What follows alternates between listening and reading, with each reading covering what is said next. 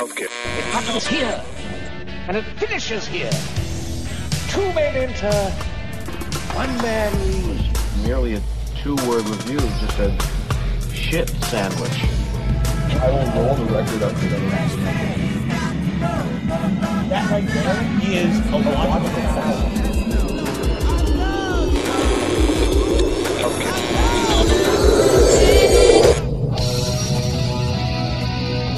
Welcome back, fellow music lovers. You are now tuned in to yet another exciting adventure with us here on Junkie Glasses Podcast. I'm your host, Kevin. As usual, we are so happy to have you down here, or here at my living room table yet again. I hope you guys tuned into the episode I put out earlier today. Lonnie Holley's Myth is an important album. It's an album everybody needs to hear. I don't know that Wes Covey and I's discussion was necessarily important, but hopefully we guide you through it, or at least brought you to the album. That is the point, after all, doing all this. But I wanted to put out something else today because, look, yesterday fucking sucked. Not just here in DC, for the world, for America. Like, there's some bullshit going on. All know what I'm talking about. I'm talking about Kavanaugh. It's toxic. It's painful. Every time that we seem to be getting up, something like it's another punch down. And Myth is sort of explores that, even though it ends on a happy note. But then something happened yesterday, and I don't want to just like dwell on a negative note, because I think there is hope. There's always hope. Yesterday I got to talk to one Israel Nash. We talked about his album Lifted earlier this year. If you haven't heard that album, go out and get it. You need a breakdown of it, go out and listen to us talking about it. It's remarkable. It's a balm. It's a salve. It's a beautiful piece of art. Quite the opposite of Lonnie Holley's Myth, actually, in that it takes a break from really exploring all the bad things that we're going to have to deal with. We have to deal with them now. Now is the time. But it takes a break from that to also remind us, the listeners, and his fans that, paying attention to the beautiful stuff, the kind stuff, the good stuff in the world, that's important. Otherwise you get crushed. There's no other way to put it. So I was excited to talk to Israel, and he played out here in DC, a little place outside of DC, Jam Java.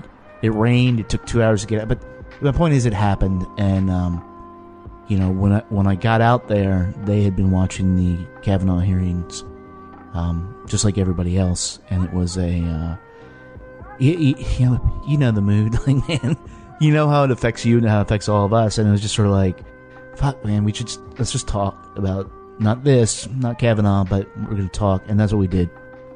And it's one of the favorite conversations I've ever had on this podcast, much like talking to our friend Phil Cook. There is Israel is a person who seems to be in tune with stuff out of his Plum Creek Sound Ranch, for sure. It's out there in the hill country, which we talk about. So wanted to get this up pretty quickly. You're gonna hear in the background the engine of the RV running while we talk, because that's life, man. That's what happens. So you're getting an unfiltered chat. Just two dudes talking about art, talking about his music, talking about the world we live in, and hopefully getting a little positivity out in the world on this Friday, and when we really need it. So let's just get to that. Get ready to join me and Mr. Israel Nash in his RV out in Vienna, Virginia, talking about everything.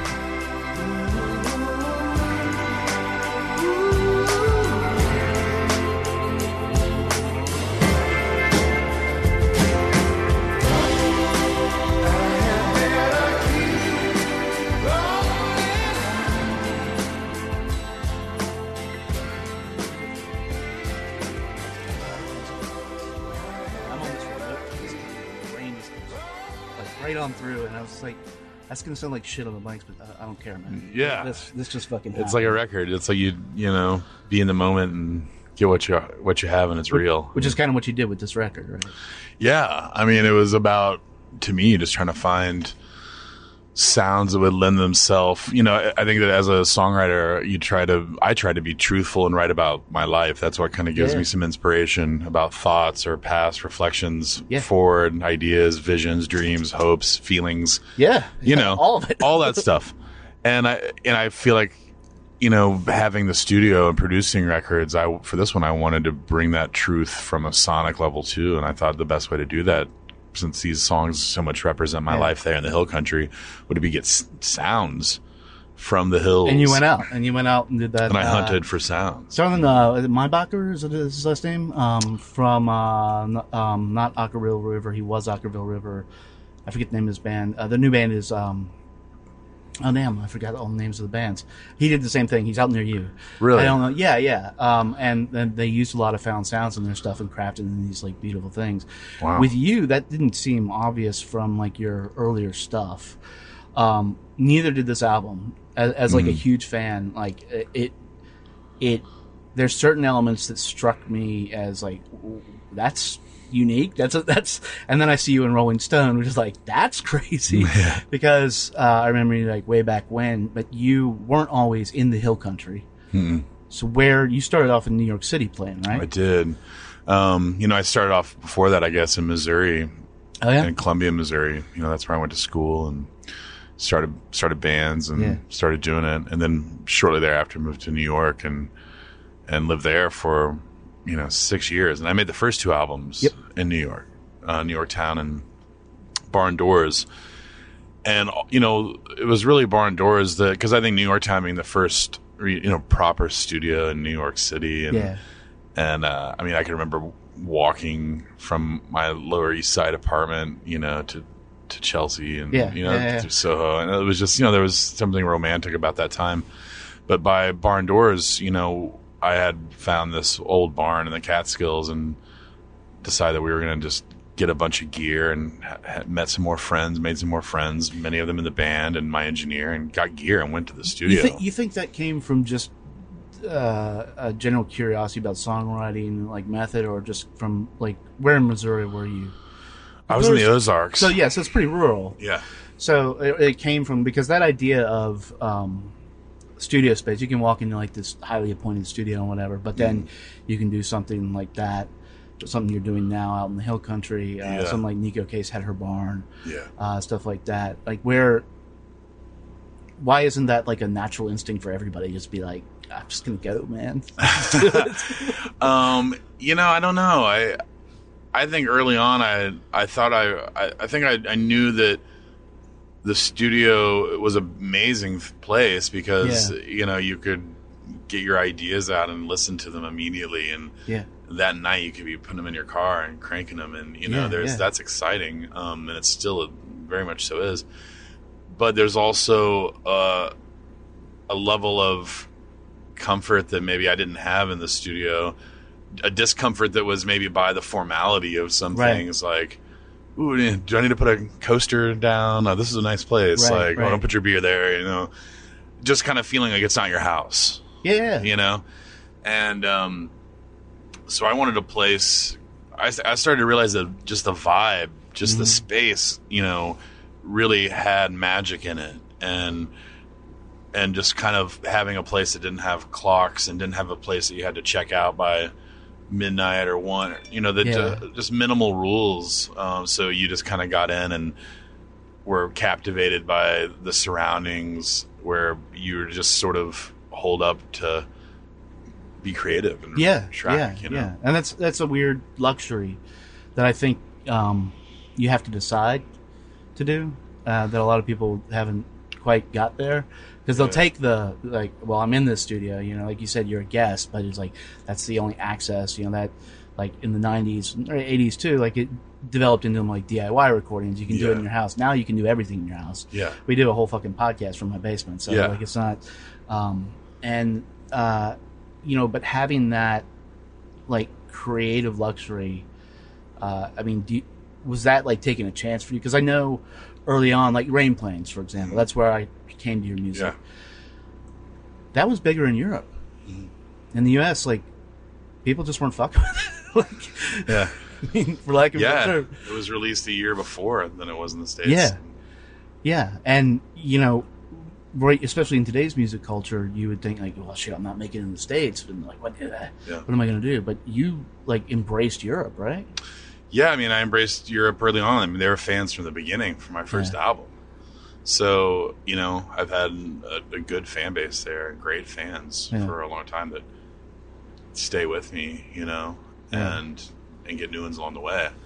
So, I think that I had that for the first album. So it's like, at that time it was, man, why is this not happening in the States? I'm putting out good albums, I think, they're well received over here. So there's a confidence that gives you that it's like, this is not in my head just because my mom said I was good. Right. Some people actually think I'm good. And it's a weird thing like people chase, and instead of like, and again, I think it is just, it's a decision you make as an artist or a creative. And it's a hard decision because like the prospect, I would imagine, of like, well, they like it over in Europe, so I'm just going to go over there a lot. Yeah. When a guy living in New York City from Missouri is like not an easy choice.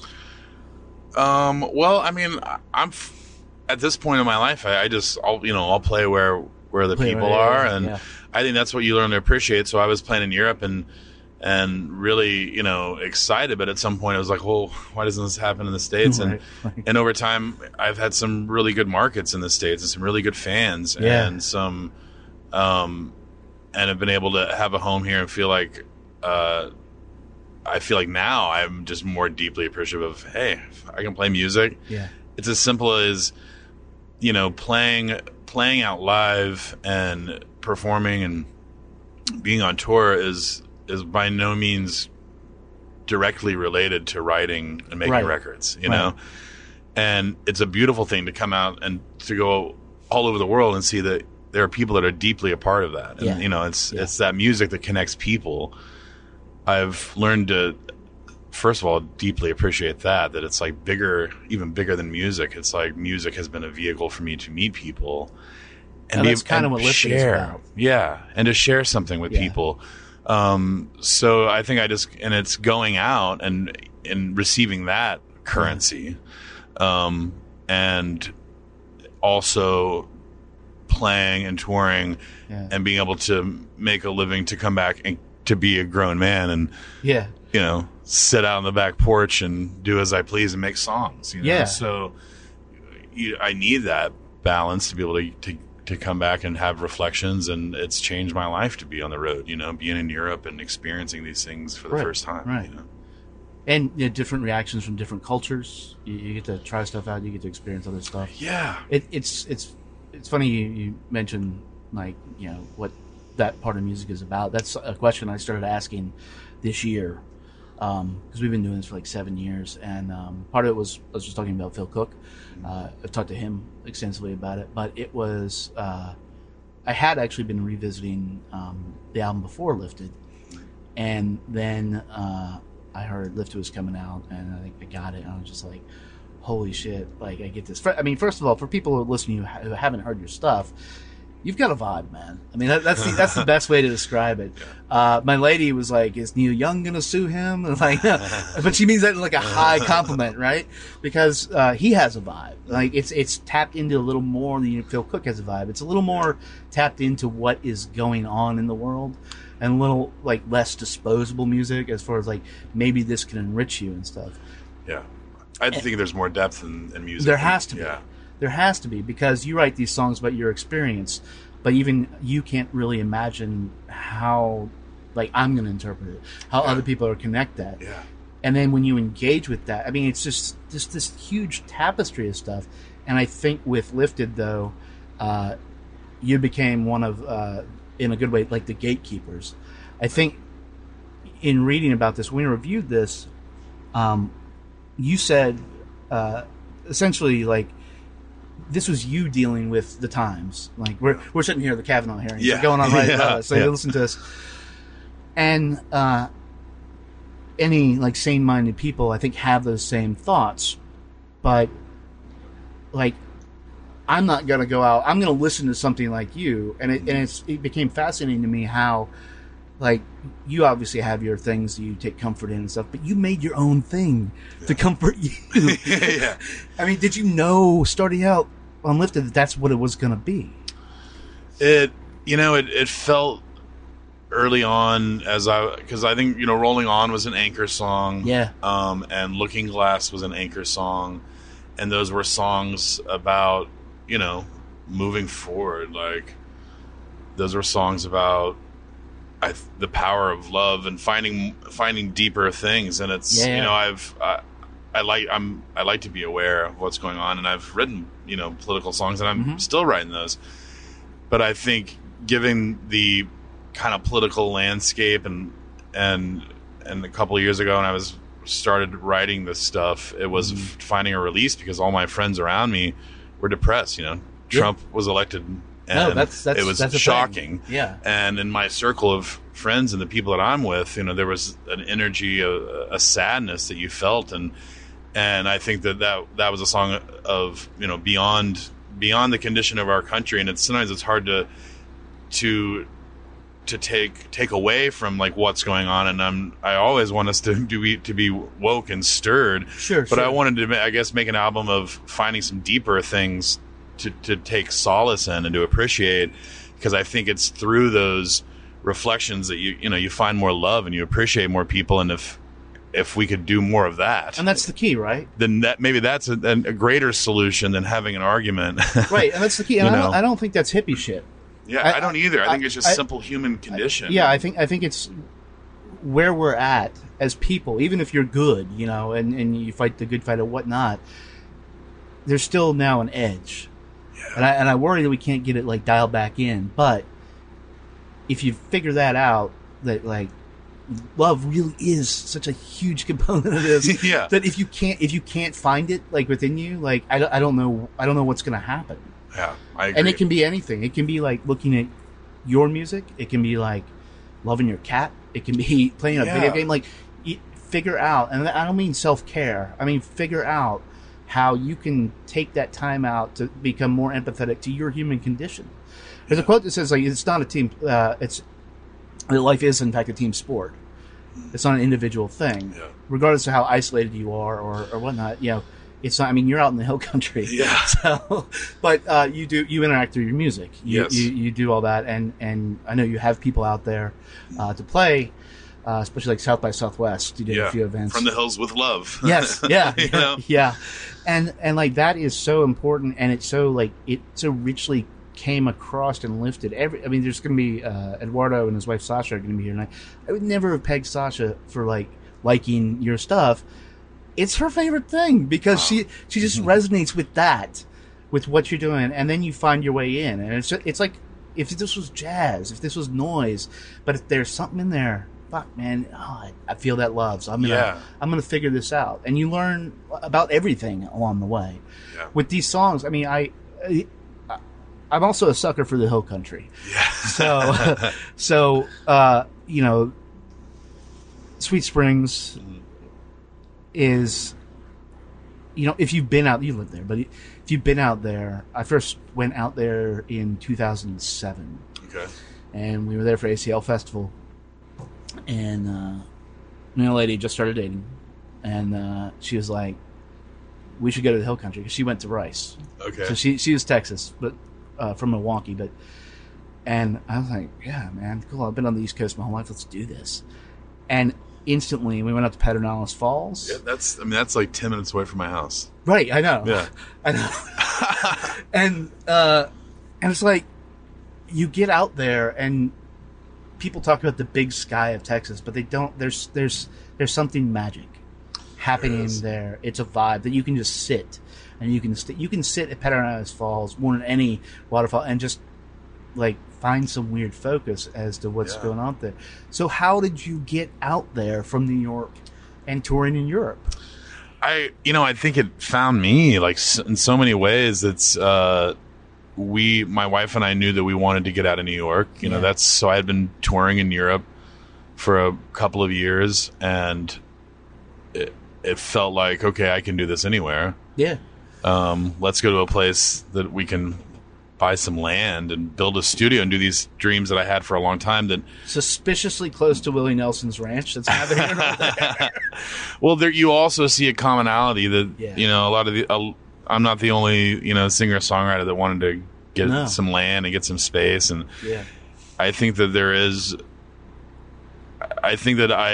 I saw that and I want to do that. Yeah. But then you also realize there's a timeless element of your heroes, and wherever you are in your career, wherever I'm at, no matter how grand that success is in the eyes of the public or something, that we are these cogs in this wheel of musicians, and we're similar ilk, and we'll continue to push that forward. Yeah. So it's kind of been a real kind of passion for me to understand that, and we're all doing that, not just as songwriters, but there are people before us that shape our lives.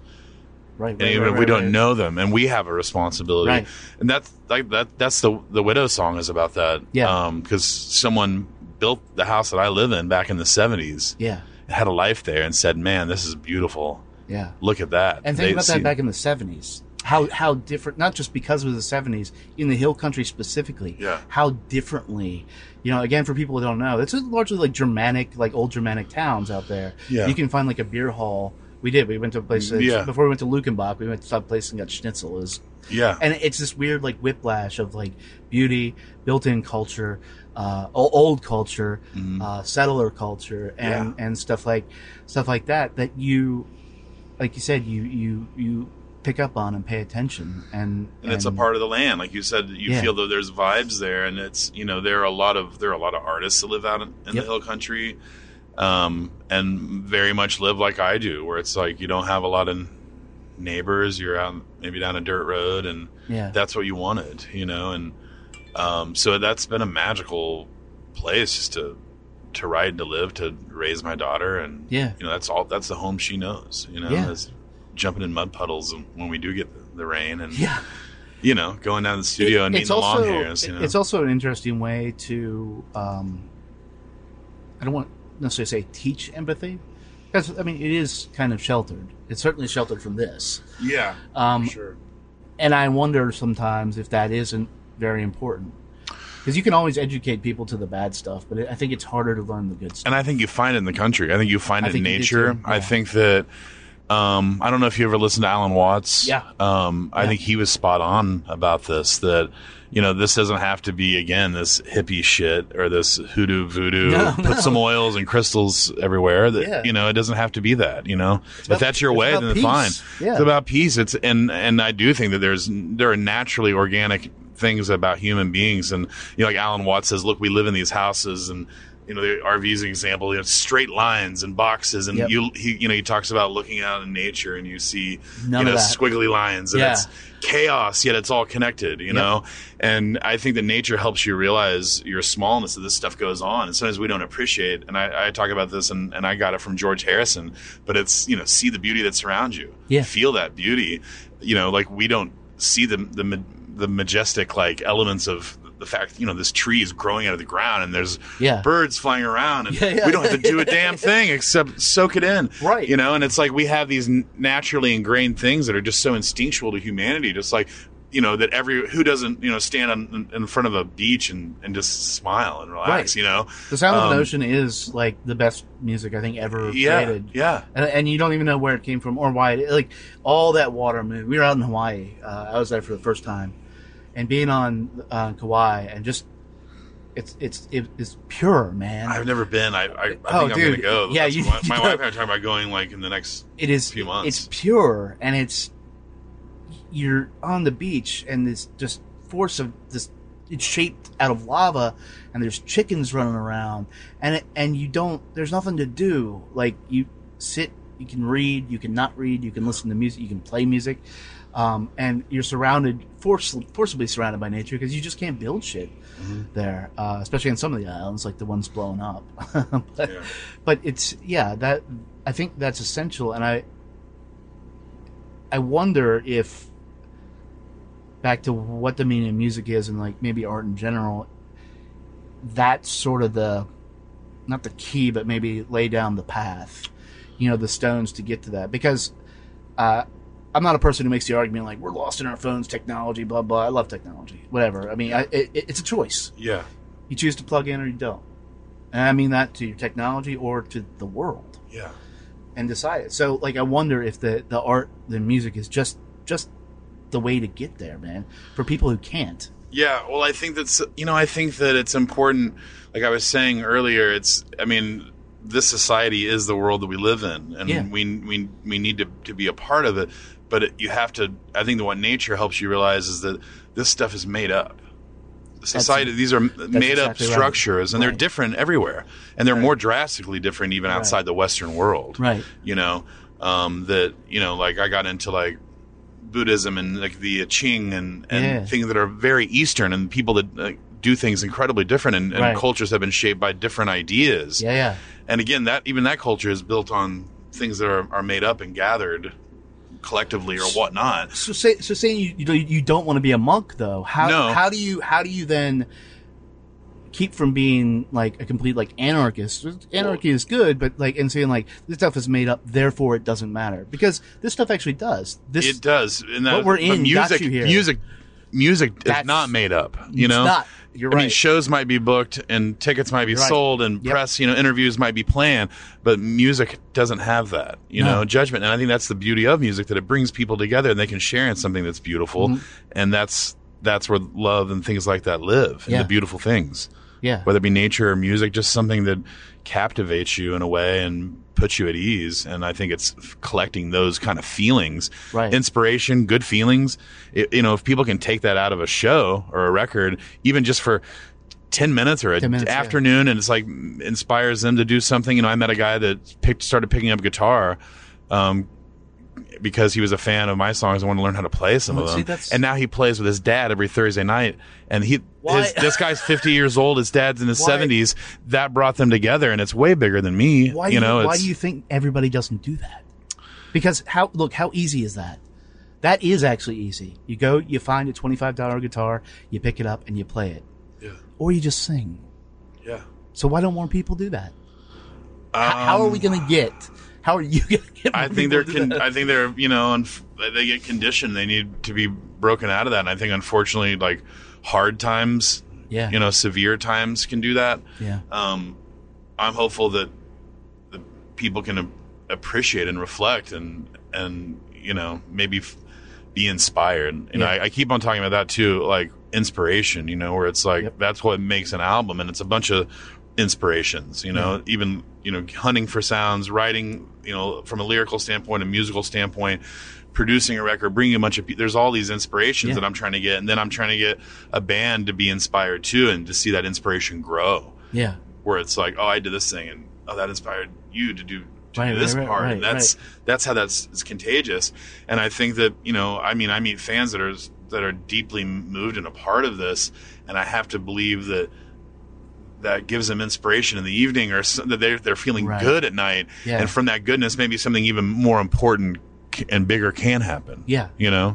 It inspire, like, good ideas inspire good ideas. Yeah.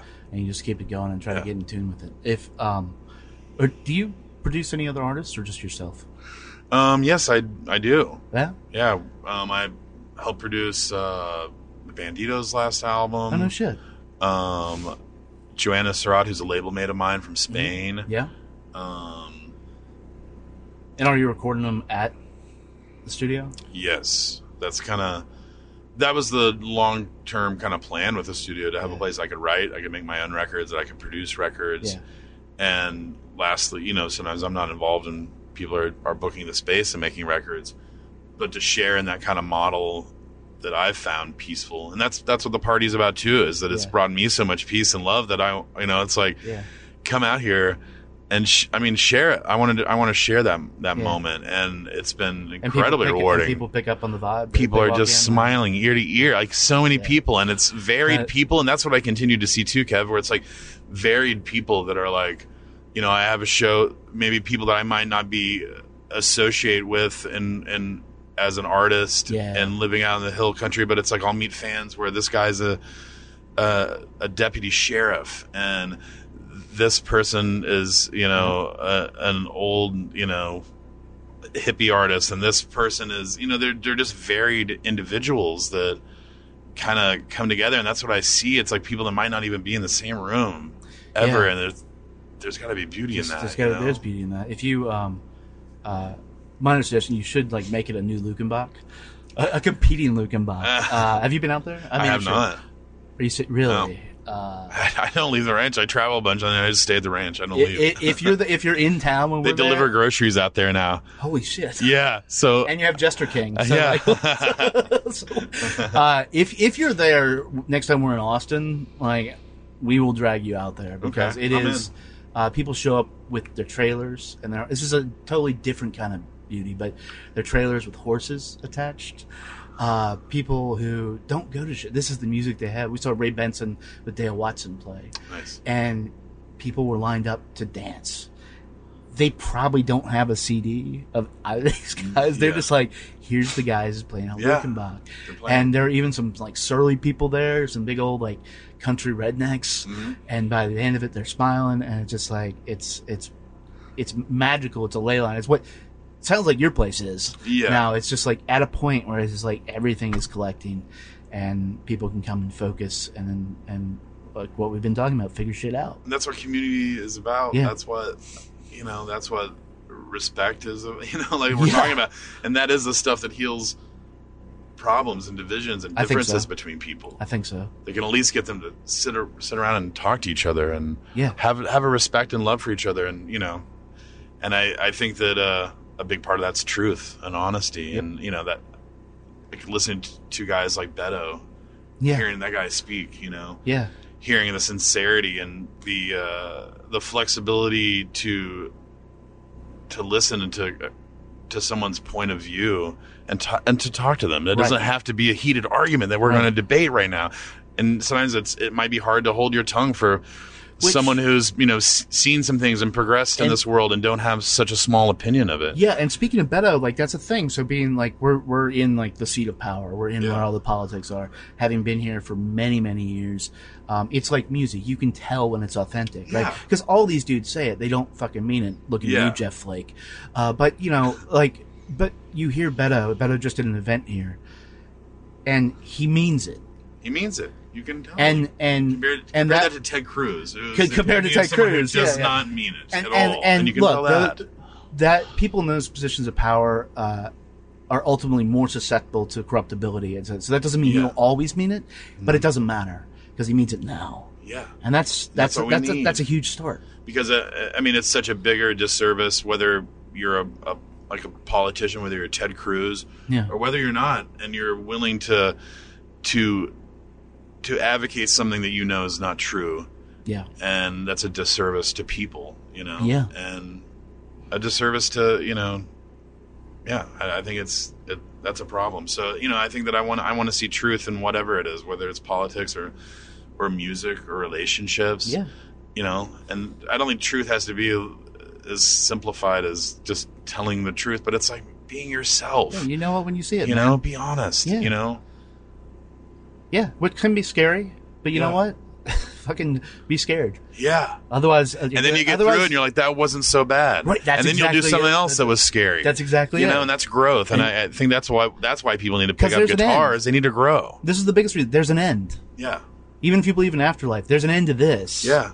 So, will you want to hate your way to that end? Yeah. Or do you want to take those chances? Do you want to figure it out? Do you want to feel better? Do you want to have an ideology that that you're such a racist that you're hanging rebel flags in your window, that you're so into your cause that you're consumed by it. I mean, that makes no sense to live a life of hatred or negativity. Yeah. It seems that humans have such a great ability to learn and to grow, and I've seen that need in my life, even outside of an ideological sense, but just writing and recording where I didn't know how to operate a studio when I first got it, how to patch this in, and you learn things, and that's the beauty. It's I want to grow, and I don't want to make the same record every time. No. And just because I made this hearing the drums on this record, I was like, those are pop drums, dude. I put some so different. I put some sounds I wanted to play around. Yeah. And the next record might not be some wall of sound like that. I want to be able to go places, and I want to kind of master or attempt to master a number of different recording styles and incorporating things and using the space, and that's been inspiring, to grow. Absolutely. I can do this now. Yeah. Because then, you get over those fears. Right. And you just keep on going. And the good thing about all that is that it will sound like you. It will. You've, in just the 3 albums that I've heard, but even you go back and start with your first album, you've established the Israel Nash brand. There is, the Neil Young joke aside, there's nothing quite like your music, and so you should know that. That's what everybody says. And this album specifically, Lifted, from everybody on our crew, is like, it helps, and it helped us, stuff like this helps in dark days. Yeah. And we're in pretty dark days, and so maybe you need it. Yeah, so. Well, that's why I wrote it. Yeah, man. Trying to get out of them. Yeah, but you got a show to do. Thank you so much for talking, and I can't wait to see what you do. Yeah, thanks so much, brother. I know.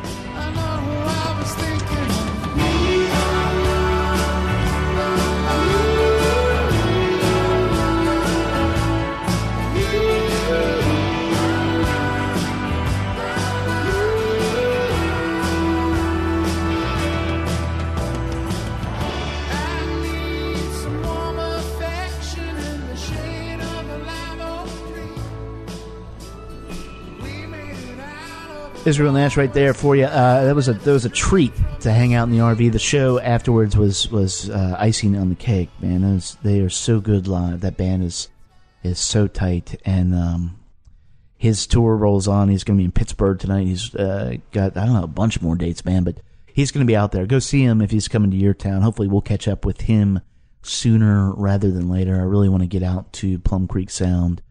I just want to get to the hill country, but the bonus that him and his family are out there is just, go out there and commune with nature and whatnot, and see the get up, and get some positivity in my life, in your life, and everything. But hopefully we'll do that. Thanks again to Israel. We mentioned Beto O'Rourke, to get back to the real world right here. It's important not just you support somebody like Beto O'Rourke, but the political candidates that you are that are trying to do good here. I mentioned when we brought them up, nobody is incorruptible. I don't want to put out that myth or even entertain it for a second. But we have these moments, we have to grasp onto them, and when people are trying to do good, we need to support them. Because what we saw today, or Thursday, was, and I say this as a cis hetero white male, that we saw the grossness and the long-lasting damage and the just basic wrongness that cis hetero white males have wreaked upon this planet, upon this generation, upon this our history, and it's coming to an end. I think, I truly believe that it has to, but we can fight it, and the fight is here, and the fight is now. So open your ears, open your hearts, open your wallets to people trying to do good who need your financial support. Do what you can. Be like PJ Sykes, basically. Be the guy out there making change in his community, and every little bit at a time. I think it's going to be some dark times ahead, but we can get through it, and we can make this make a better world together. The world that maybe is hinted at in Israel Nash's music. How's that to wrap it up? That is it for this second episode on this Friday of Chunky Glasses, the podcast. If you like what you heard, you can subscribe to us on iTunes. You can leave us a rating or a message there. You can also listen to us in Google Play, Mixcloud, Stitcher, or Spotify. Coming up in the next few weeks, I said we're going to talk to Sean Barna. I'm looking forward to that. Minx Miracle Medicine has an album coming out. We're going to be talking with them. Marion McLaughlin, our friend Marion McLaughlin, she's got something out it's great, and so we're going to talk to her. Also, I think in the interest of positivity, or just an escape, we taped an episode where we sort of dissected Huey Lewis and the News as sports, and for lack of a better term, we got fucked up. and it's kind of a mess, but it's kind of the point of what Israel and I were just talking about. You find the thing, and you do the thing that brings you joy to find peace. So it's not so much about Huey Lewis and the News, or about us even getting fucked up. It is about in my mind, me and Eduardo and Drew sitting in the basement, being friends and working through shit while we do shit on Mike for You. And so that's probably going to come out Saturday. If you guys want to drink some beers and hang out with us on Saturday talking about Hugo's and news virtually, then maybe we're going to do that. So that's it. We're out of here. We'll be back next week. Until then, be good to your ears, but and I mean this every week, but I mean this, be much better to your people, because we have to. Talk to you guys soon.